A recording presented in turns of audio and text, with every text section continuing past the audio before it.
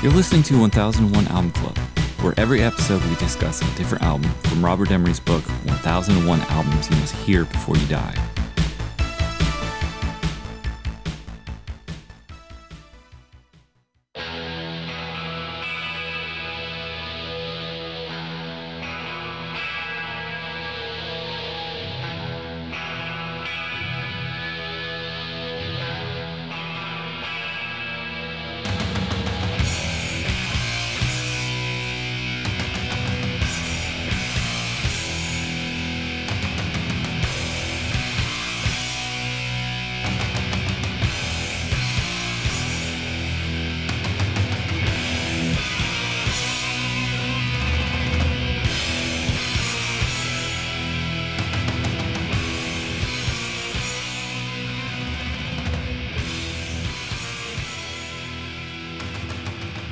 All right, for this episode, we'll be talking about Anthrax, Among the Living. On the line, I have Rob. No, you got the walking dude. I have Ben. Hi there. I have John. Think before you speak or suffer for your words. And Kyle.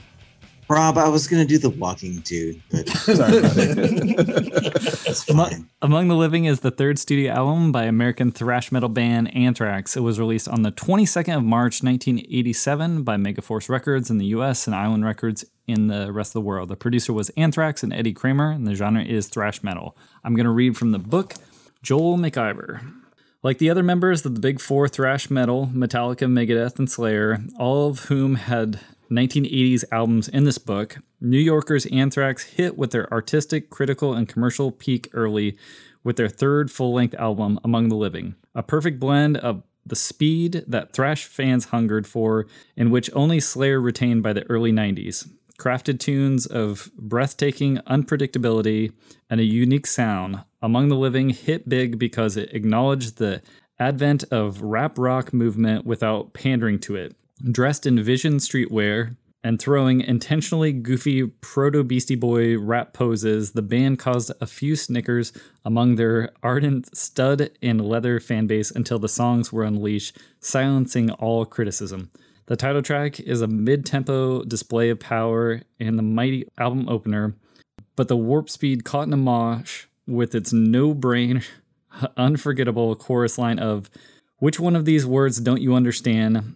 Talking to you is like clapping with one hand," and the equally mesmeric NFL still stand tall above the entire thrash canon today. The album belongs to rhythm guitarist Scott Ian, whose squeaky tight tone made Thrax instantly recognizable, and drummer Charlie Bennett, a fearsome, powerful player whose speed and precision only matched among his contemporaries as Slayer's Dave Lombardo. There's no forgetting the sheer joy of thrash's peak era, and this album is among its best. All right, what do we think of Anthrax, Among the Living? I am exactly 5 drinks in now, and I'm enjoying it quite a bit. Okay. But I had a lot of trouble with this. Rob, I'm with Kyle. you. Yeah, This reminded me of this record sounded kind of dorky to me. It's is incredibly dorky. Yeah, It's dorky. absolutely. All the things about it I on concur. paper make me feel like I should love it, like I love Mhm. early Black Flag, but in presentation, I don't know why it doesn't grab me the way it should. Fuck, the drummer is playing insane blast beats, like BPM through the fucking roof. Scott Ian's guitar is shredding insanely. Joey Belladonna's singing Maiden-esque, like high notes. Mm-hmm. They're singing songs about fucking cartoons and Stephen King, novels. So it should be great. I think you're right. I think you need 5 drinks. Yeah. I think it's the vocals. The more I feel drink, like the more I like it. every time there's no vocals and they're just kind of like throwing down and shredding, Yep. I'm like, ooh. Okay. But then the vocals come in and all right. During the Sump Pumps, we did like a tour like in 2009, and this dude was like, "You guys really remind me of Anthrax." I was like, "Oh, cool." And he's like, "You really remind me of Anthrax like a lot." I was like, "What?" And I just assumed, that What, it was sir, like are you implying? thrash metal. I was like, "Cool, we're a little thrashy." Now I'm worried it's just some dude who can't sing very well who's just shouting about shit that he likes. You don't think it was that like weird little pharaoh beard you had for a while? I'm the walking dude. Right? I wish, right? Man, Kyle, you should have done the raccoon tail beard. We have seen the enemy, and they are us. He's got a song about Judge Dredd. I know, man. I know. Guess what? My name is Judge. That's Birch has now displayed T-shirt. Yeah, his Puerto Rico flag. That's right. Judge Dredd Anthrax. Oh my God! Look at this, 1994. Okay, that is a sick T-shirt. Did you get that at the concert, Birch? You didn't get that tattooed on your body, Dude, bro. I was in 6th grade when I got this shirt. Whoa. I had a mail order for it. Bigger question, Birch, do you have a ponytail? Bigger question. How are you fitting into a thing you bought in the 6th grade? I bought it large. That was the style at the time. Jenko jeans, big. Birch is like a villain in the Cobra Kai Sleeve shirts. Yeah. Look at that shit. That's a fucking sweet T-shirt. My brother was buying a Grateful Dead shirt, and I was like, what is that? And why does it have Judge Dredd on it? And is it a metal T-shirt? I want it. Oh my God. If I knew it was going to be this kind of party, I'd be go put on my KSAD tour Sepultura shirt. I remember that shirt. Oh, it still exists. Yep. Lots of cigarette burns in that one. But no, Kyle, I'm with you, and I think we're all on the same page. Lyrically, it's juvenile, and that wouldn't matter if it was delivered. John said Maiden-esque, and it is not. It's close. He's doing the best he can. There are high notes that are happening, but it is not delivered with the same intensity that a Dickinson would have been doing. So you're stuck with some good octave range, singing some really dorky shit, not well. Yeah. Yeah, it's kind of like punk meets metal, but like the heart's there and the passion's kind of there, but I don't know. It's like I know the Anthrax sound a little better later than this. I know they do. Yeah. Yeah. And I will say that Anthrax was right place, right time. They were coming off of the hardcore scene, and at the same time, like you were saying, it's punk. It's a punk version of these different things. It doesn't take itself seriously at all. And you have a lot of these different players coming into it. Scott Ian he's purely like thrash solos. Is Scott Ian taking solos, or is he purely rhythm on this? I honestly don't know. He's taking solos. And then their drummer doing those blast beats, sort of almost like a hardcore style. And then, Joey doing the sort of operatic style vocals that he's doing. So it's all a mash that comes together, but I think you guys are right. Looking back on this album, I wouldn't have put this one in the book. I would have put a different one, but this one really, I guess, solidified them, as one of the big four. And for me, a lot of it has to do with the recording of it. I mean, it sounds so much worse than that Rain and Blood album, which it's pretty thin sounding covered. And then Eddie it is Kramer, goofy. The producer was trying to do like a Def Leppard Pyromania thing with them. Right. And they didn't like it. So he stripped it back, made it drier, and this is the result. And I say release the Kramer cut. Yeah. I want to know what that sounds like. I do want to know what that sounds like. You think it's going to be Mutt? I would love to hear Mutt Lang treatment of this. Sounds fucking amazing. Yeah. They wanted that. Do you think that this album gets the boost because of the Cliff Burton association? I think it does. Yeah. I think it does. I think they were, like I said, I think it was the right time, and they were one of the major bands. They're very good. They're very talented. It's just that maybe the songwriting isn't up to the other performers at this time. And it depends. Yeah, there's some really, really good like instrumental thrash throwdowns on this. When you come into it too, it has, if you were into like just talking about, Judge Dredd and reading Stephen King and stuff, it like really appeals to people that, are teenagers at this time. That's why very it's so of its time. The fact that this is me and I don't like it. And I don't know if that's me looking in a mirror like really closely. I mean, like, hey, buddy. Hey. Fucking dork. Yeah, maybe you need to go talk to a therapist again. No. And figure this out. It's just a step down. It's slightly less, and we're comparing it to the other, juggernauts of thrash. So as we should, because this is one of the big four. Yes. So this was my introduction to Anthrax without Public Enemy. And I know Scott Ian because I knew Scott Ian as a VH1 talking head for all of the 90s and 2000s. And really all I knew about Anthrax, because, I'm a latecomer to metal. All I knew about Anthrax was they were one of the big four. They played that song with Public Enemy and Scott Ian. I didn't know what Scott Ian did in the band. I assumed he held a guitar. I thought maybe he sang. I thought maybe he played lead guitar. When I found out that he's the rhythm guitarist for Anthrax, I'm wondering why he is the most famous person from Anthrax. It'd be like Malcolm Young being the most famous person from AC/DC. He basically wrote all the songs.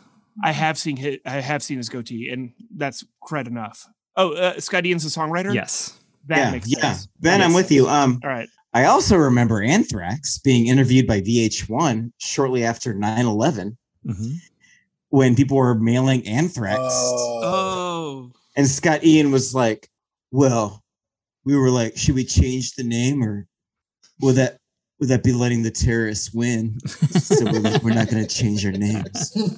So that's Anthrax to me. I remember for decades of watching VH1 thinking that Scott Ian always seemed like a really cool dude who knew his rock history. It's just like whenever it would cut to him. And he kind of talk like this. Yeah, it'd be like Vanilla Ice talking out of his ass about something he doesn't know, and then it would cut to Scott Ian saying something like really insightful about like garage psych or something. And I was like, the most insightful thing that Scott Ian has ever said was he was talking about how Metallica and Anthrax were so broke they were eating loser sandwiches, which was just putting a slice of turkey or a slice of bologna on your hand because you couldn't afford bread. Kyle, do you remember sitting by the Jordan River in Bloomington eating Frenchies together because we were so broke we couldn't afford sandwiches? Oh, 50 cents? 50-cent Frenchie. It's a hamburger bun with some Tony sauce behind the Tony sauce and mustard. Some money.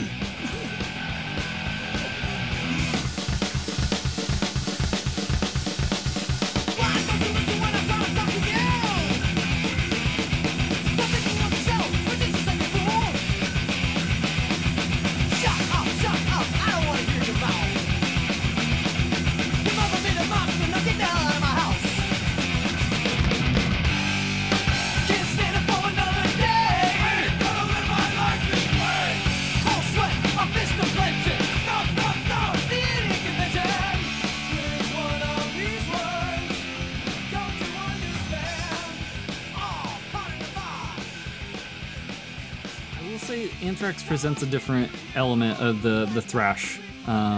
It's like it has those gang vocals, it has those breakdowns that are like more oriented towards what you'd see in like Run DMC was doing, right? Or Public Enemy. It has those elements, so it's just like it's if you're into that style or not into that style. I will say it is goofy. Like coming back to it, being an Anthrax fan, their Persistence of Time is a much stronger album in terms of just being like straight ahead, not doing this sort of like having a song for the Indians and Judge Dredd and The Stand and things like that. It's more of a straight ahead thrash album. And But you said Persistence not in the book, right?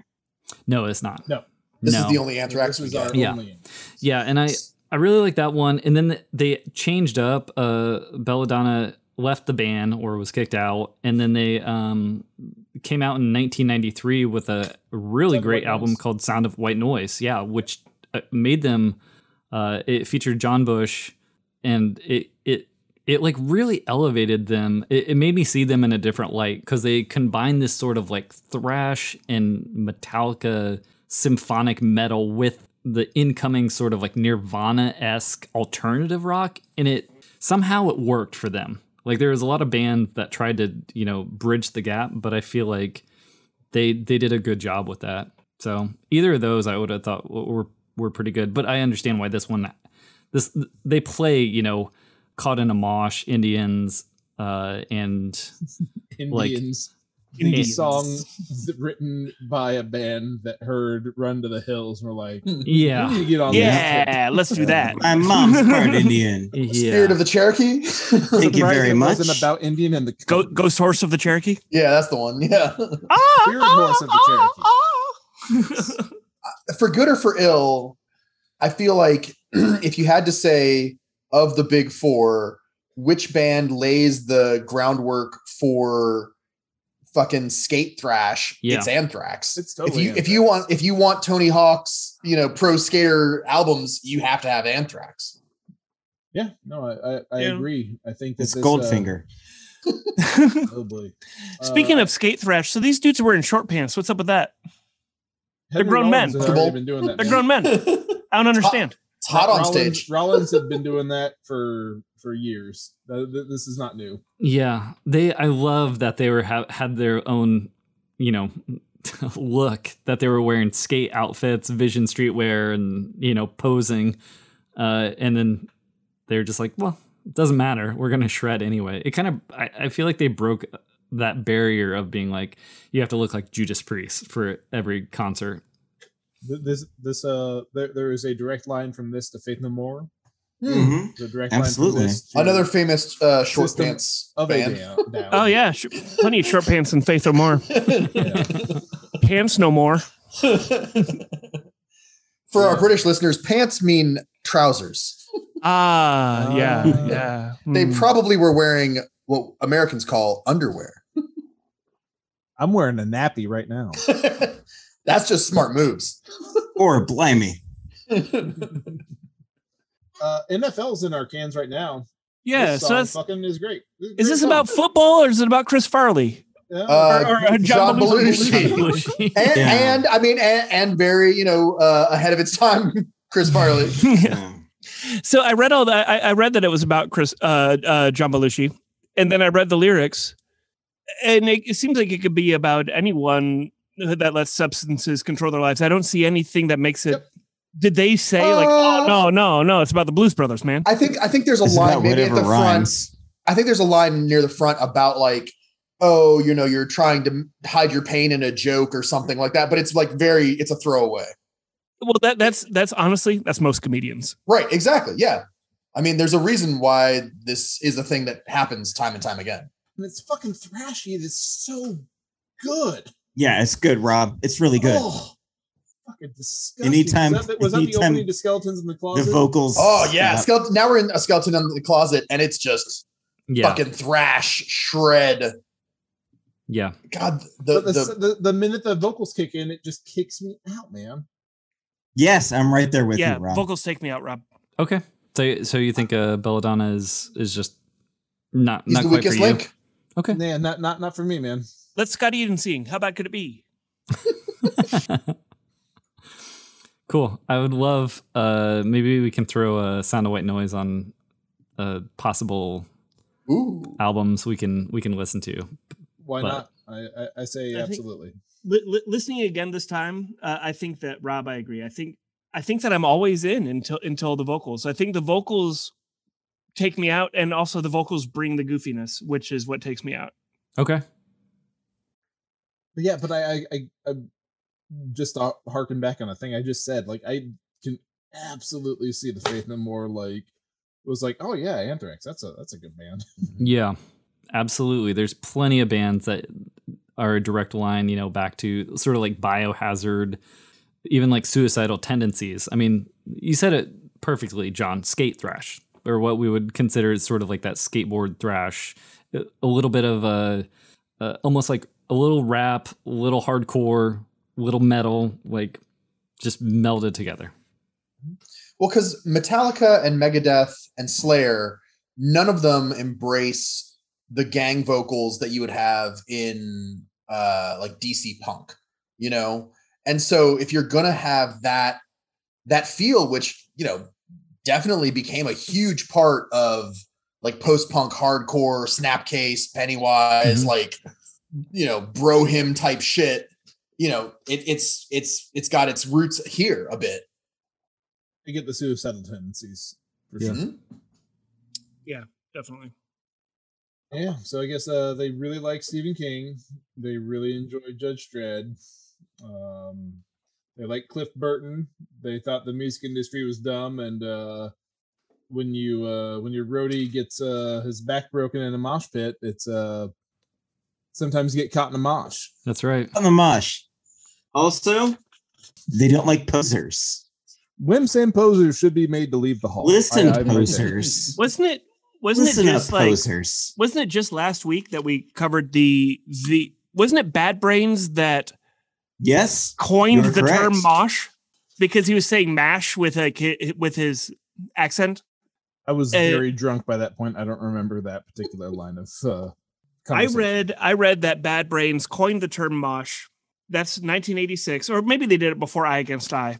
But I was just impressed that by 1987, it's already that word that was coined by their peers is showing up in titles. So he mispronounced mash. No, he said mash, but just with I forget where HI or HR is from. Is it a mosh pit? Yeah, like sounds like a mash pit. Yeah. Yeah, he would be saying mash, but the crowd was hearing mosh, and that's where mosh came from. Yeah, you're right. Mosh it up. Yeah. His Jamaican accent. Mm-hmm. Yeah. By mid 80s, I mean, yeah, but they're the first ones, I guess, probably to use it in a song, or maybe the most popular song, "Caught in a Mosh." Yeah. Awesome. You ever been caught in a mosh? It's scary, guys. Oh God, yeah. It's scary. It can be. I mean, but does caught in a mosh just mean like, oh yeah, I got kicked in the head by a Doc Martin or a steel toe boot? Like that was like when somebody from their crew got like sucked into a mosh. No, yeah, like sometimes the pit opens up and you find yourself in the middle because you weren't paying attention. Not anymore. You're like, help me, Anthrax. No, not anymore, because now I am way in the back with my arms crossed. As an old man, I am standing all the way back. No Zoom circle pits. And before that, I would just go outside and smoke cigarettes. So I was never caught in a mosh. I was always outsider in the back. Yeah, I did see Anthrax. They were playing with Slayer. When I saw Slayer, it was fucking Anthrax. Slayer. And, yeah, Anthrax was great. Was Ministry there? Is this the Primus? No, it was Lamb of God and Anthrax Nail Bomb. So okay. when you saw Anthrax, Birch, because Scott Ian has always been part of Anthrax pretty much, right? Absolutely. So they had Scott Ian, everybody. And then, even Belladonna was back? Okay. Belladonna's back, yeah. Yeah, he actually came back. I want to say it was like 2011 for worship music. 2010, I think. Yeah, for worship. Wait, were they they were like a church band? You know what it is. Trust me. You know it's thrash metal with symphonic choruses. Well, now I didn't know that until you told me. Yeah, but I know now. Had you told me that Scott Ian was involved in a project called Worship Music, I would think that he was hanging out with my youth pastor from grade school. They were playing Awesome God on acoustic guitars. Goldfinger at Ichthus. They were definitely, they were into it. I mean, they were really good. I mean, they played a couple of these songs, I'm the Law, Caught in a Mosh, obviously, which, you know, it was good. Very energetic, very tight. So, yeah, it definitely put a different spin on the re-listening to this album, because I was like, yeah, this album just doesn't do it. Like, it doesn't, the sort of disparate quality of it doesn't really carry through to, I feel like, the quality that the band could present. It's on the vocals too. I don't know. I don't hate his vocals. You're right. So. It does have a certain sing-songy quality to it, I guess. Yeah, it's very sing-songy. That doesn't quite mash with what's going on with the instruments. But he's going for it. He's going for it.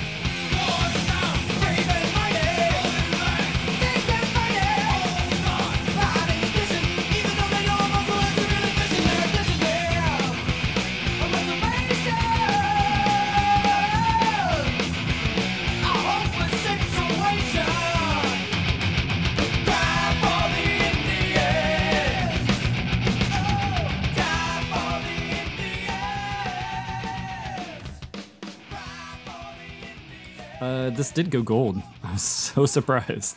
It was the second gold record among the living, certified gold, July 31st of 1990. So it took a minute, but still there. Faster than Elvis got his gold. Yeah, I guess so. It's true. What's on the cover of this album? Is that Randall Flagg? No, it is not per se. Not necessarily. Nor is it the guy from Poltergeist 2. I find that... Nice, John. I don't know about that. I feel that like... one seems closer to the heart, right, Birch? Yeah, it really feels like the artist took inspiration from Poltergeist 2. Whoa. If he didn't, that is a very strange coincidence. The concept for it was that there could be evil lurking around anywhere, and that there was just, one person kind of acknowledging that they were evil. They were, I just did an image search to refresh my memory of Poltergeist 2, and the very first picture that comes up is just an actual picture of the guy that's painted on the front of the Anthrax cover. Like, seriously, it's like same facial expression, same wardrobe, same pose. It's like, oh, so that's what the guy was looking at when he painted. Yeah. Absolutely. It's the same artist that did the artwork for Master of Puppets, right? Very cool. Good concept. I always like the cover. It's a cool cover. Who's everyone else supposed to be? Society Man. Are they the sheeple? I think they're just. It's one of those things where it's like an example of the banality of evil. Like all of these people could potentially be the guy from Poltergeist 2, but then there's the guy from Poltergeist 2. It's like a very shitty Where's Waldo. It's like, oh, there he is. Oh, there he is. Like, yeah, it's like front and center. Yeah, it's like, oh, he's not hiding at all. He's right fucking there. But I guess the idea is if he had his head down, he would look like the rest or something. Right. Except he's wearing that creepy hat. Well, you'd have to take the hat off. He's in the process of taking his hat off. Yeah. Oh, I can see that I'm not blending in. Oh. This was a bad idea. Oh, hi. Oh, shit. I'm still wearing this hat. Yeah. I do feel like, too, for Anthrax, too, they've always kind of been presented as the sort of hardworking, not to say the other, thrash, big four aren't hardworking. I mean, they're insanely hardworking, but they seem like average kind of Joes, if that makes sense.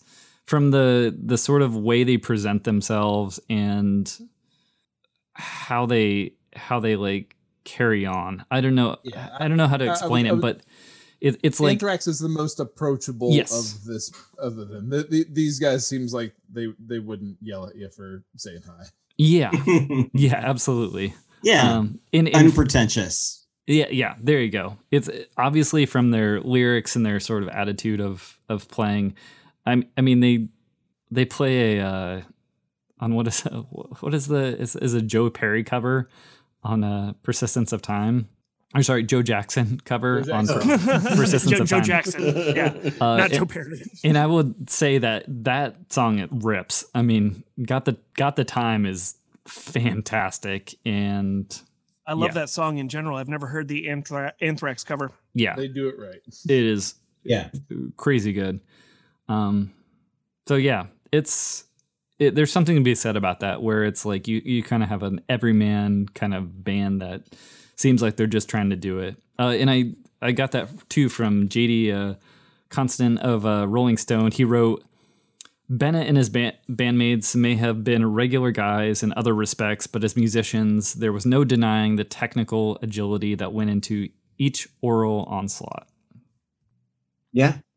I love, too, that they were in such a position that they Kiss requested that they open as a support band for their Crazy Nights World Tour in 1988. So I bet that was wild. I'd go see Anthrax and Kiss live. Absolutely. So would I. I would go to that state fair or that county fair or whatever.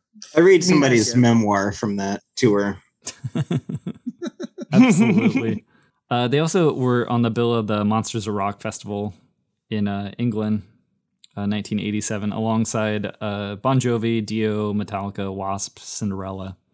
So they played in front of 80,000 that day.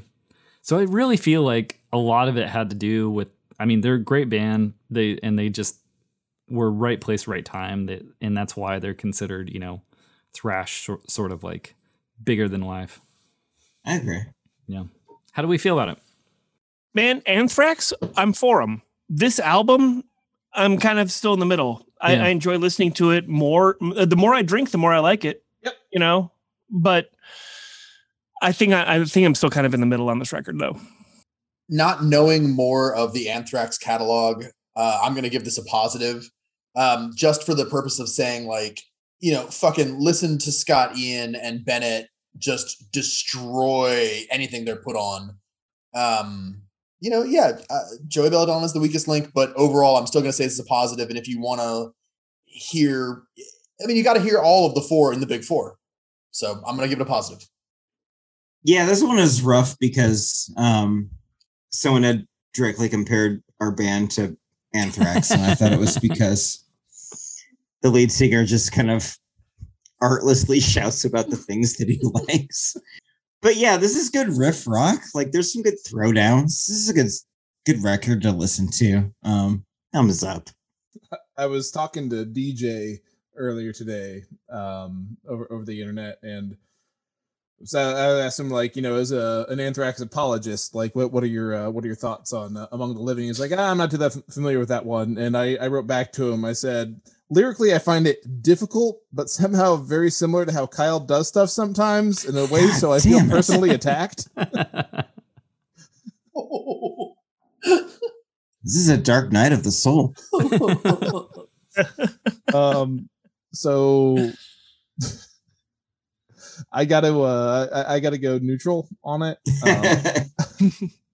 No, like like when it's thrash, like if you could take the lyrics out of this, I would fucking love this record. I know, Rob. I'm right there with you. It is just the delivery of the anytime lyrics this dude stops singing, I'm like, of the lyrics. It's and like you, yeah. I do not like his delivery, so neutral on me. Cool. Yeah, I'll just go positive. I feel like Persistence of Time really should have been here, but I understand why this one is here because it has their hits essentially. It has the songs that they're well known for, but yeah, I like Anthrax. They're a good band, and I don't find the vocals so grating. I feel like the recording is more problematic for me. Like I don't necessarily like the how it's recorded, how it's produced. Doesn't help. Yeah, it does not help. Doesn't help at all. One bit. Which is why I want the Kramer cut. I want to know what the vision was. I do too. I'm like, maybe this is fucking rad at that point. I really want to know, what he was thinking when he was recording that. I also feel like he said himself he didn't know how to record, thrash or metal at that time. And they were just super thrilled to be working with Eddie Kramer because it's like legend. Yeah, the motherfucker did the Hendrix. Yeah. Hendrix, he did, I think it was, Beatles, Rolling Stones, Led Zeppelin, Eric Clapton, Kinks, Kiss, everybody. Yeah, so, and he had never dealt with like this super aggressive tone and detuned guitars trying to find a place for a bass drum to exist. Exactly. Mm-hmm. Yeah. So get Rick Rubin over here. Absolutely. That's the real issue is we need, and they did get there. I mean, they definitely with their later albums. I mean, Persistence of Time, I want to say Mark Dodson did it. So, and he was known for Judas Priest, Suicidal Tendencies, and like Ozzy Osbourne, Metal Church, like all those other like heavy artists. So he knew what he was doing.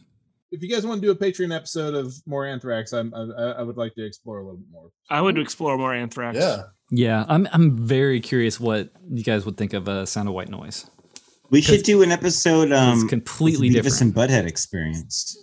I've got a Run DMC's on there. I've got a contraption in Henry's nursery that plays the Sound of White Noise every evening when I put him to bed. Yeah, it's like waves and rain and shit. Like a Brian Eno record. Like a washing machine just going. Yeah, you can just put that out. Is that how the Anthrax album is too? Mm-hmm. It is. Yep. Yeah, put it on. Just listen to the first track. I'll just put that on. Put it on in your child's bedroom. Blast beats for babies. Blast beats for babies. Now that's what I call blast beats. God. Just blast a bye baby. I'm gonna go put the little one down. You got to learn how to play blast beats at some point. Might as well start early. All right, next time we'll be talking about Dinosaur Jr. You're Living All Over Me. Thanks, y'all.